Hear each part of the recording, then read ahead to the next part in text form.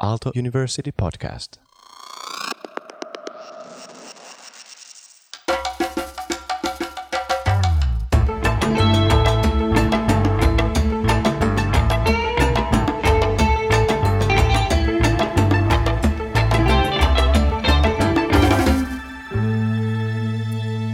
Welcome, this is Cloud Reachers Season 1. So we are excited to have this episode on failures in teaching, namely failures in adopting new technologies in teaching. And today we have as guests Salu Ylirisku and of course my co-host Miikka Lehtonen. So welcome. Thank you. Thank you.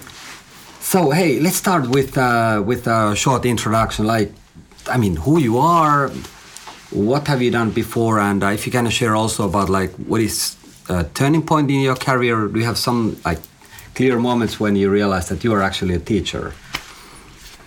All right, should I start?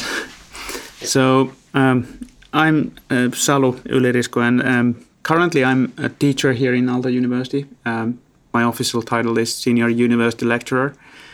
I have a diverse background. I started with computer science, focusing on user-centered design and user interface design.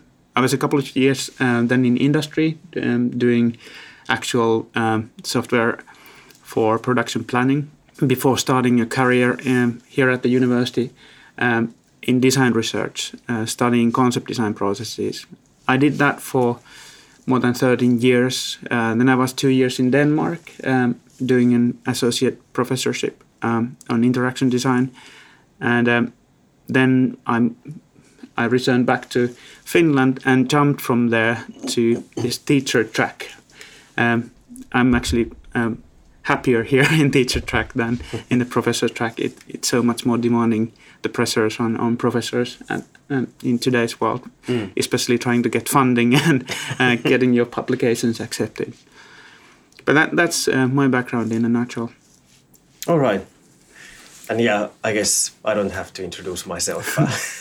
Well, perhaps you share this is some turning point in your career. And when did you first realize that you're a teacher, Miikka? That's a good question, Tomi. I think sometime I started my PhD studies in 2009, September, around that time. And it took a couple of years for me to actually start. 2009, I started my PhD studies, and then during the same year in the autumn, I actually also moved to Denmark to teach. And I was my thesis supervisor, she was my supervisor there as well. She just, threw me in a classroom full of Danish international students and start teaching. And that's when I realized that, okay, this is not so bad. Whoa, yeah. So cool. Hey, Salu, please. I would like to add a bit about teaching. Sure. Yeah. So as a researcher, we had to do the teaching as part of our employment. But then I would like to comment on the very concept of teaching, because I somehow feel that I'm enabled to teach anybody anything.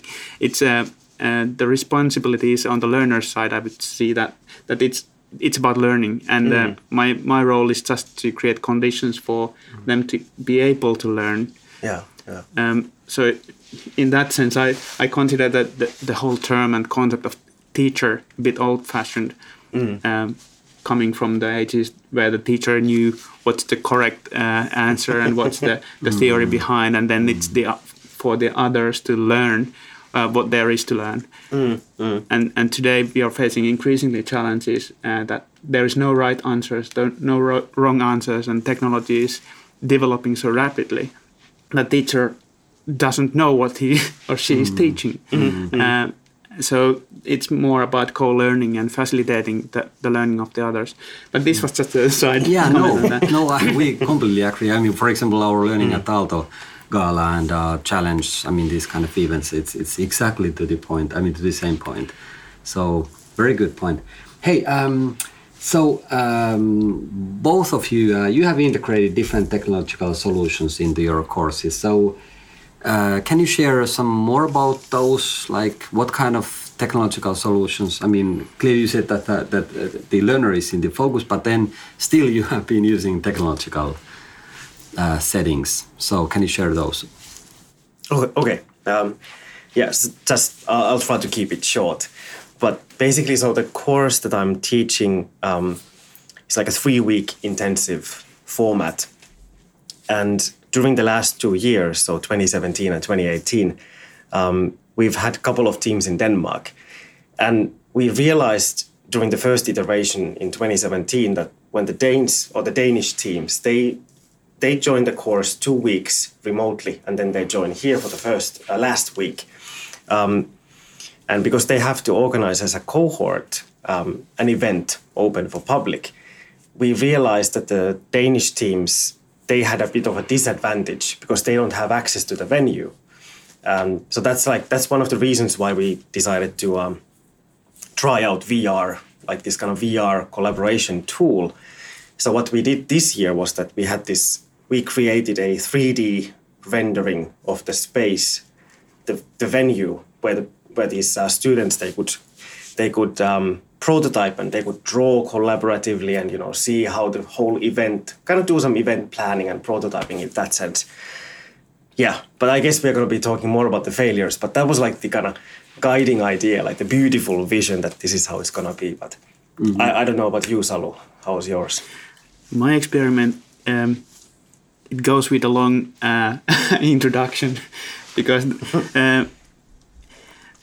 it stems from my work as researcher of innovation processes, and I was faced with the situation that we established a new course here, a multidisciplinary innovation course, and because I had been studying innovation process and theorizing also the learning that happens in there, and basically my main kind of insight is that innovation process is really a learning process, and we could use the same mechanisms in the education itself.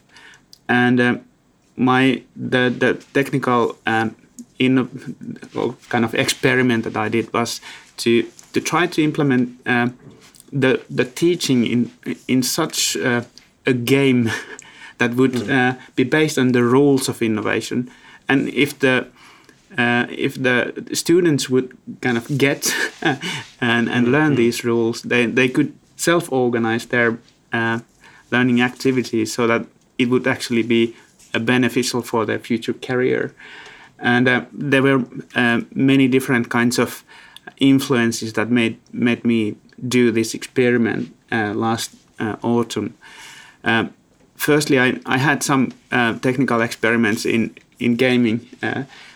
I like to play computer games myself, and I was leading a clan, and I created the web service for the game players so that they could improve the kind of skills that I found crucial for that kind of a battle game. And I helped them to learn particular kind of way to protect their vehicle in the game so that they got kind of a score.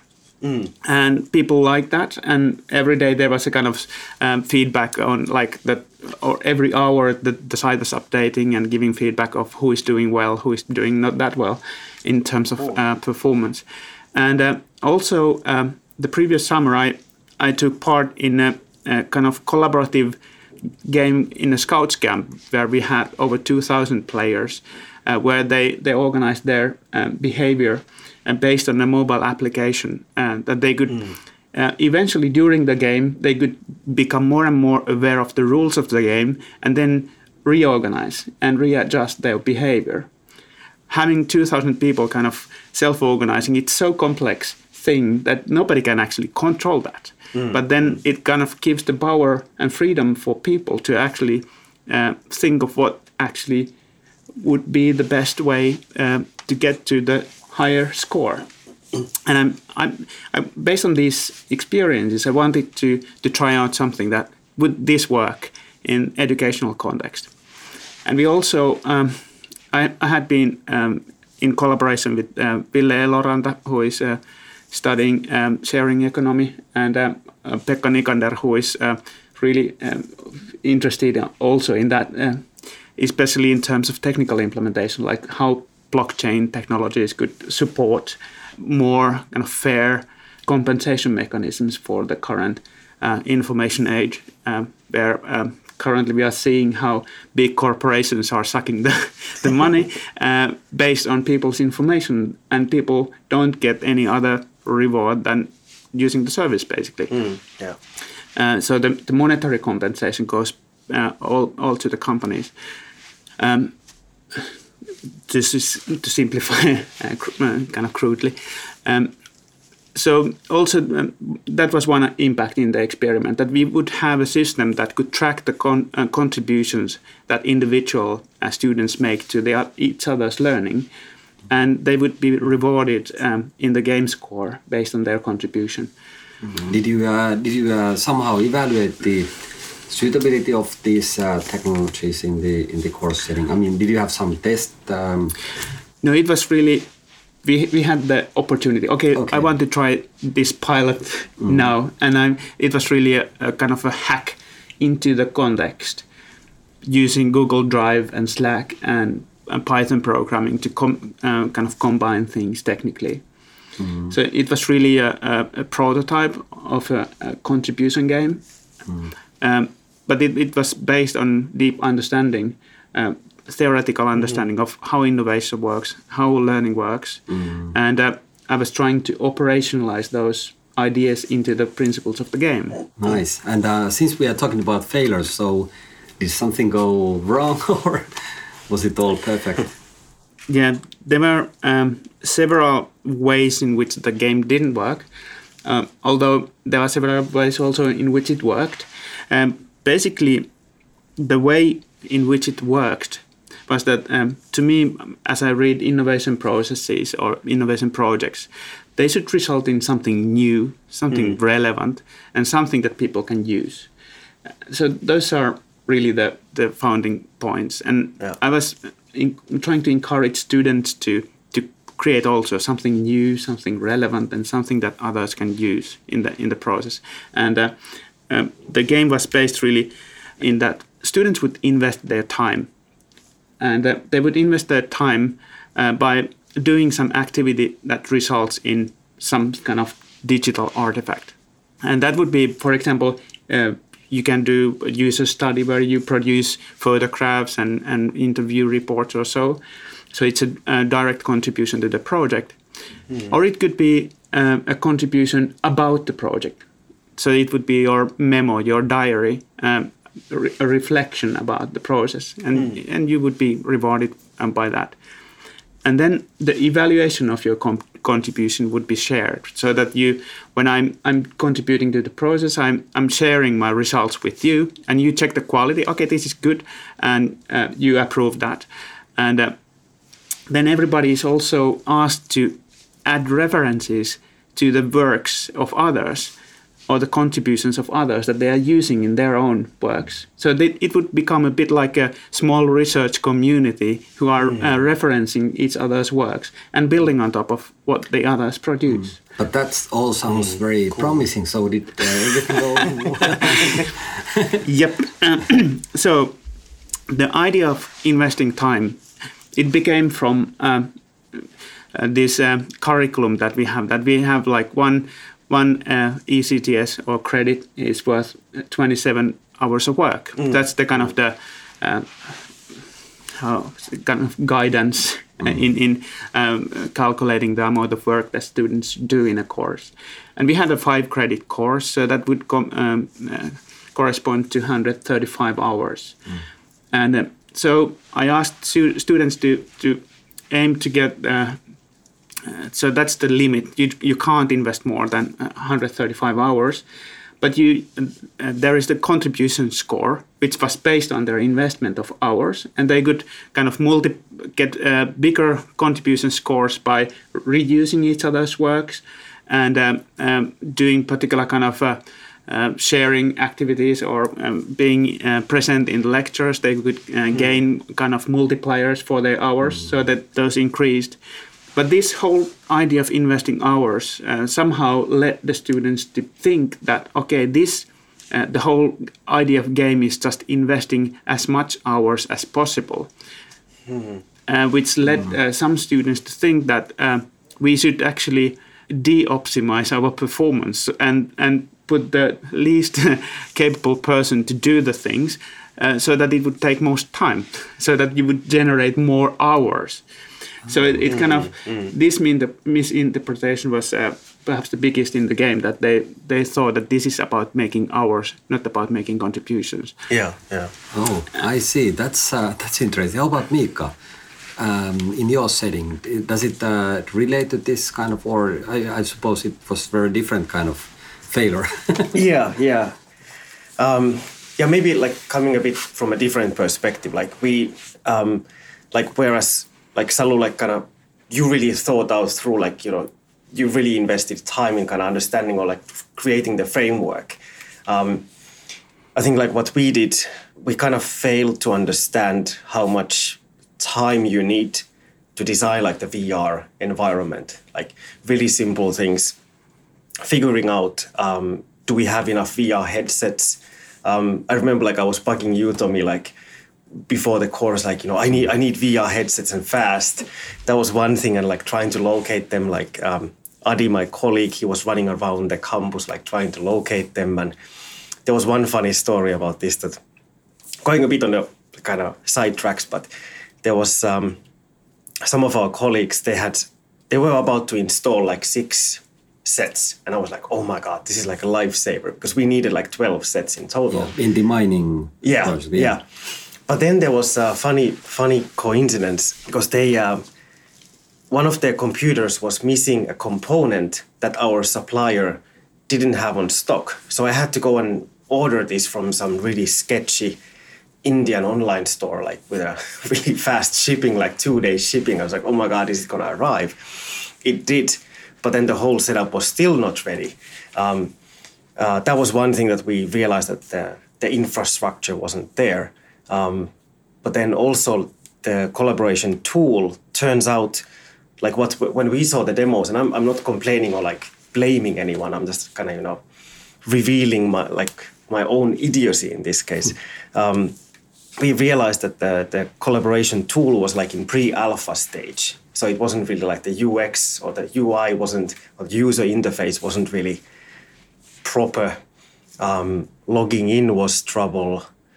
So I think there were like lots of these kind of structural problems that we had no idea, like we didn't know how even to expect these. So they just, you know, come along as we proceed with the course, and we were just like, oh my God, what's going to happen next? And just a quick question. So if you think about the people in the audience might think, okay, they might want to use virtual reality or some other tech in their courses. So do you have some advice? I mean, like definitely. I still strongly believe that this is like the idea works. And we have like a short video clip, like 30 seconds, where actually we have like one student trying out the software or the tool, and it works. Like they were drawing and, you know, ideating, like, okay, there's going to be they were doing like 3D drawing that, you know, there's going to be a chair here and all that. So it does work. But I would say like even start with making sure that, you know, that you have enough VR headsets in your home institution, for example. That's a way to start. How about Salu? Do you have some suggestions for the audience thinking about using tech? I have certainly suggestions in using technology. First of all, I think teaching should be done in the mind of the kind of having the learning in mind and particular learning goals. And here the experiment somehow kind of interfered with good pedagogical practice. For example, kind of there is a good kind of track record for kind of why teams should be made in particular ways in innovation projects. Here I allowed the students to form their groups freely. So I just gave them the game rules and okay, you are up to group yourself openly. And of course, it kind of resulted in similar kinds of people joining together. There were like the business students were in one group, and then the designers were in one, and engineers in one. Kind of basic pedagogical mistakes, so that some groups didn't really work, and they kind of created these self-imposed silos, so that they really didn't do the sharing as much as I was hoping. And also, kind of these students were a bit confused as to how they are evaluated in the course. Like, what are the criteria for success? are they evaluated on the basis of game performance or some other kind of pedagogical criteria which are stated in the curriculum? And so they were a bit confused. So kind of clear rules about how students are evaluated. I mean, it's like the technological setting is not really the kind of that should be at the front, right? But it's technology should serve the pedagogical practice that helps students to learn. And I would encourage teachers to experiment with technical stuff, because I'm thinking in the longer term we are facing increasingly technology in the learning context. I'm seeing that around everywhere. People are using increasingly different kinds of technical systems to help students to learn, even from the very first courses that students take in the kind of kindergarten courses already. They start to use iPads and whatever pads in that and they're learning. So I'm encouraging teachers to try out different kinds of techniques, but keeping in mind that the pedagogical aims should be there, the primary driver for the education, and then technology should serve that. But technology can't just come there and so that you would expect it to serve you. You need to invest your time in trying out and learning and reflecting on the failures as we are doing today. So I'm actually very happy about talking about these failures, because it enables us to become able to pinpoint what are the kind of things to improve in the future. Excellent. But hey, actually this is a good point to discuss about. How does it feel to talk about these failures? Miikka, what do you think? Like, I mean, do you learn now yourself by being open and kind of sharing your failures, or what do you think? Yeah, absolutely. And kind of connecting to what Salu said, I mean, we need to have these kind of perspectives, because otherwise because we all have blind spots, right?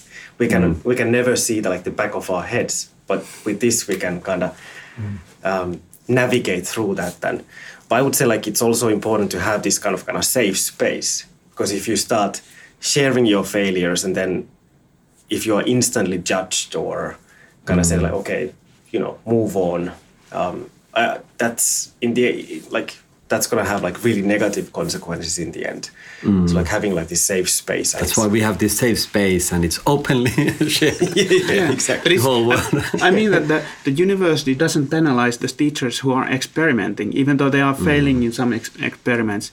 For example, the student feedback on my course was really devastating, and I was really kind of feeling very bad about the experiment where I invested a lot of time and thinking in order to do that. But it just didn't work. The students experienced that, okay, this was really hands down the worst course ever.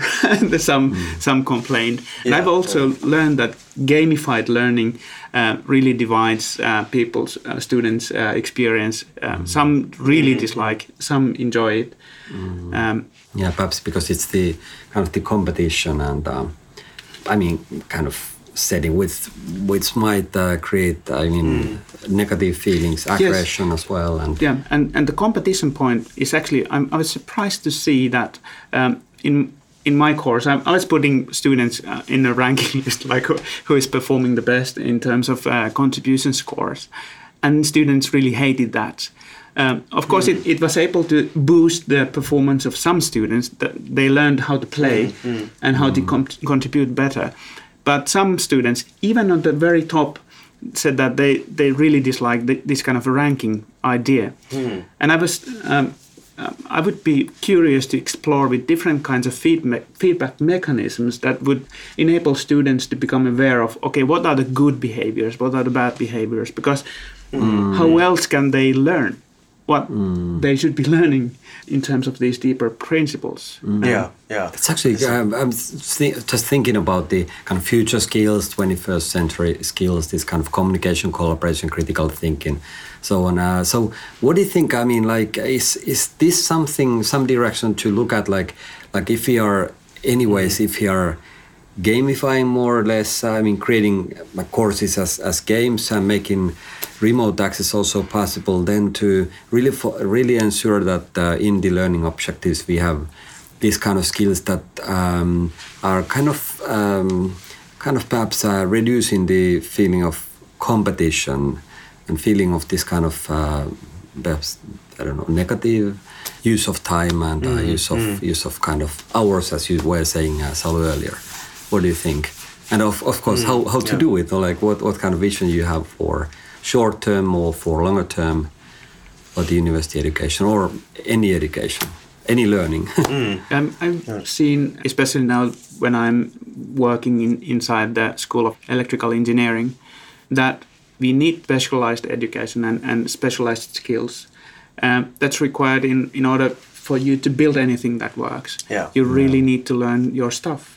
Whether it's materials, whether it's programming, whether it's platforms, whether it's magnetism and electricity, and so on.